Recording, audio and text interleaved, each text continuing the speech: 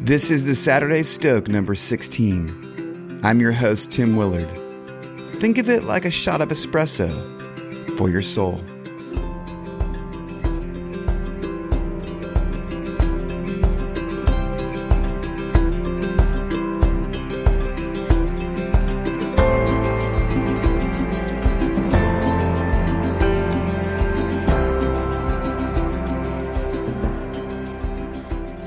Tis the season for joy. What is joy, really? I believe it's an emotional and spiritual reaction to beauty. Think about it. We experience beauty with our whole beings. The joy experience pulls on our hearts and minds. It erupts into our lives, opening our eyes and changing our perspectives, molding our desires. The theological definition of joy describes it as a state of delight and well-being that results from knowing God. I can see the veracity of the definition through my own experience of joy. There exists a relationship between the subject and the object of the joyful experience. Joy gives movement to beauty. We see, we touch, or we somehow experience beauty. And what do? We give praise. We remember. The praising, the remembering, that's the movement joy produces in us. The Irish writer John O'Donohue says, "Movement is a sign of life." Joy breathes out of us. It is our gasp at the beautiful. It is a moment, an experience, a remembrance. If you and I were to cut open the moment of joy, I think we'd see a portal gushing with the blood of life itself. Leonardo da Vinci called joy an eternal object within our universe. Joy is like a vagabond shard of heaven that's let loose over our prairies and mountains and shores. That shard of heaven cuts us with its poignancy because it makes us long for heaven. Why else do we recall the beautiful with delight, accompanied by a sense of the thing slipping away? How is it that you and I can feel melancholy as we remember the beautiful? Allow me a moment to reminisce about a time I had swimming in the Pacific Ocean. When I played in the Pacific's waves, I felt delight and a keen sense of horror, let me tell you. Once during my romp, a wave pummeled me to the ocean floor. The weight of the water pushed my breath from my lungs, and my eyes opened to the stinging salt. Foam and white and swirls of water distributed me into the sand, and for a moment I thought about death. Then, tucking my feet up underneath my body, I pushed up with all my strength. The kick up was barely strong enough to push me to the surface. And when I did emerge, I ducked back into the water, just missing another wave. Finally, I rose between wave sets, and with adrenaline pulsing through my body like a drug, I pushed my way through to the chest-deep water, back to the shore, coughing and spitting with salty mucus hanging from my nose, and a smile tethered to my pale face. I sat on the hot sand while a cool breeze swept over me. I shook with hot and cold. I smiled at the ocean, laughing more, marveling at its strength, which I'd felt all over my body. And finally, at a distance, I delighted in its beauty, caught in the joy that only crashing waves can produce. That moment of joy was God's hand, that heavenly shard I was talking about earlier. It was dazzling through the water and sand and weight of the wave, the infinite caught in moments by the finite. Each time I visit the ocean, I can remember the weight of the Pacific, the taste of sand, and the overwhelming joy of that moment. And I want it again, only I'm scared, and then not. And then I'm again running headlong into the waves. Have you ever loved a moment so much you've longed for it over and over and over? Have you felt that keen sense of pain in your longing, your desire pushing you to somehow find the experience again? I am not always pining for the Pacific. Rather, I long for that moment where my reaction to the beautiful caused me so much joy. I wasn't expecting joy that day, just to play. And I found the truth that it is in our moments of play where expectations scatter and can be found no more. And when they do scatter, joy finds us unguarded. It was in that unguarded moment when I realized this truth. Joy reflects the everlasting nature of beauty. It lasts. No, perhaps not on and on as a feeling that never subsides, but more like waves. They begin far off in the middle of the sea and travel far, gathering their immensity before crashing upon the shore and foaming up into our toes. Crashing waves and foaming seawater, we crave that feeling. And we crave the waves of joy in our lives too. Joy looks like God's reaching hand in and through the world. It wants to lure us to the Father. The reaching hand seeks to move us in our deepest parts. Karl Barth, the 20th century German theologian, said this about joy.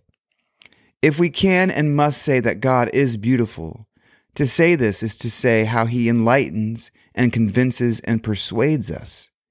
He acts as one who gives pleasure, creates desire, and rewards with enjoyment. And this persuasive and convincing form must necessarily be called the beauty of God.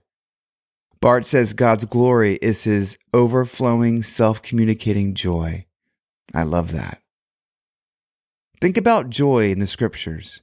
If we look at scripture, joy carries with it all the signs of life itself. Joy in our gestures, a smiling face, a change in posture. We sit more upright and lean into a moment of beauty. Our eyes brighten, our cheeks squish up under our eyes in a broad smile. The ready smile gives joy up. Think about the imagery of light in Scripture and how it communicates a life-sustaining sunshine. We see this in the priestly blessing found in Numbers 6:22 through 27. The Lord bless you and keep you. The Lord make his face shine upon you and be gracious to you. The Lord turn his face toward you and give you peace. Think about how the Old Testament describes joy in worship. Even with animals, as the ox flings his head, a gesture, or leaves clap their hands, another gesture. Have you ever flung your head back and forth in wild jubilation while you worship? Have I? Maybe we should. Or consider the wild vitality present in the previously referenced Psalm 29. In this raucous poem, lightning and thunder make the wilderness dance or writhe. The lines direct the reader into worship, in which the glory and majesty of God sizzles with vitality. Have you ever turned to a friend in a moment of rapture and smiled from here to the shining sea and exclaimed your jubilation through words like, wow, or did you see that? Or, oh my word, or yelp, which is my personal favorite. Joy takes over a person. It is our response to the moment, and our response usually takes the form of praise or some verbal form of jubilation. Remember when Jonathan ate wild honey when he was hungry and his eyes brightened? That's life. That's joy. Joy reminds us that we are alive, and not just us. The world teems with vitality. It's a cacophony of endless jubilation. But joy also connects to hope. In scripture and in storytelling, hope looks towards a future state of joy. This joy might be deliverance, like Israel's hope and future joy, to be found in the promised Messiah, which is sketched through the poetry of Isaiah the prophet. J.R.R. Tolkien coined a new word related to his storytelling and all storytelling in the fairy tale genre. He called it eucatastrophe. Quite simply, it was the opposite of catastrophe. Instead of a downward turn in the story, it was the upward turn, the happy ending. Tolkien modeled this idea from the good news message found in the New Testament, that of the joyous upturn in human history when Jesus was sent by the Father to restore the relationship between God and man. Tolkien writes, the birth of Christ is the eucatastrophe of man's history. The resurrection is the eucatastrophe of the story of the incarnation. The story begins and ends with joy. Joy possesses a strong forgetfulness. It flourishes greater without the weight of expectation. This is why when you and I walk the park or the wood or the seashore with eyes wide open, not expecting, we often find ourselves mesmerized by what we find. We stand spellbound, caught in a moment of eucatastrophe. These spellbinding moments water our hearts with delight. And we mustn't think delight a mere word for children. That would be a mistake. Delight works in our hearts and minds as a prompt. We encounter beauty, it triggers, even awakens joy, and we feel ourselves grow with the desire to know more, to go further, to understand better. Joy leads curiosity in and past the boundary lands of beauty. Here's a quick hack for enhancing your experience of joy during the holiday season. Joy isn't something you can achieve, it's something in which you participate. You need only sharpen the focus of your spirit. When we sense that mysterious vitality in the world, we become hunters for its source. Joy reaches beyond mere feeling and reminds us that something deep within us resonates with our experiences of beauty in this world. Joy speaks of the life within life. Like C.S. Lewis says, it awakens our desire to discover the place where all the beauty comes from.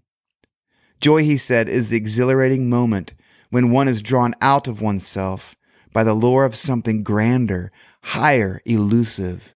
When we reach beyond pleasure, we discover the prisoned world of joy. It's a forgetful world where the worry of self falls away, replaced by the beauty of presence. It is the resounding moment of life being lived. Joy shakes our heart and our hands as we steady the camera or phone in order to capture the first steps of our child, or the first kiss of wedded lovers, the final moment of a graduation. Joy looks like the elegant collection of fine friends gathered in one place. Joy calls out through the resounding landscape. You and I dip into joy's world and we feel strangely at home.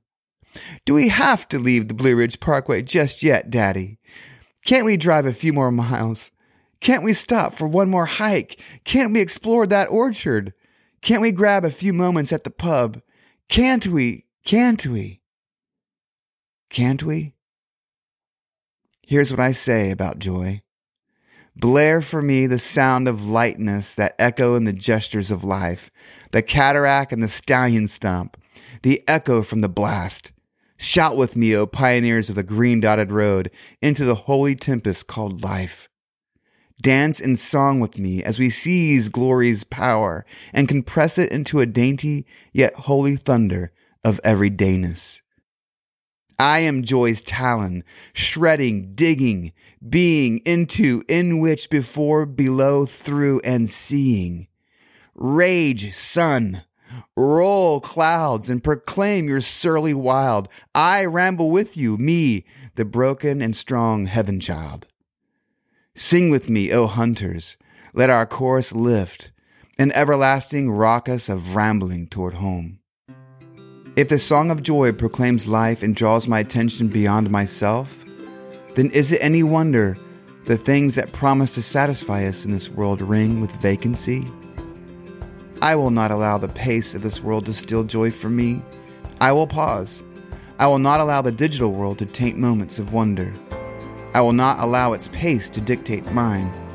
I live and breathe and have my being from the one beyond. What is this ambition that whispers lies in my ear? What is this ugly call to provoke or divide and be heard? I refuse to listen to the gongs of a joyless world. I sing to the uncommon commonality of our holy moments. They remind me that joy's prisoned world is not a destination. It is my now and evermore. Stay stoked, my friends.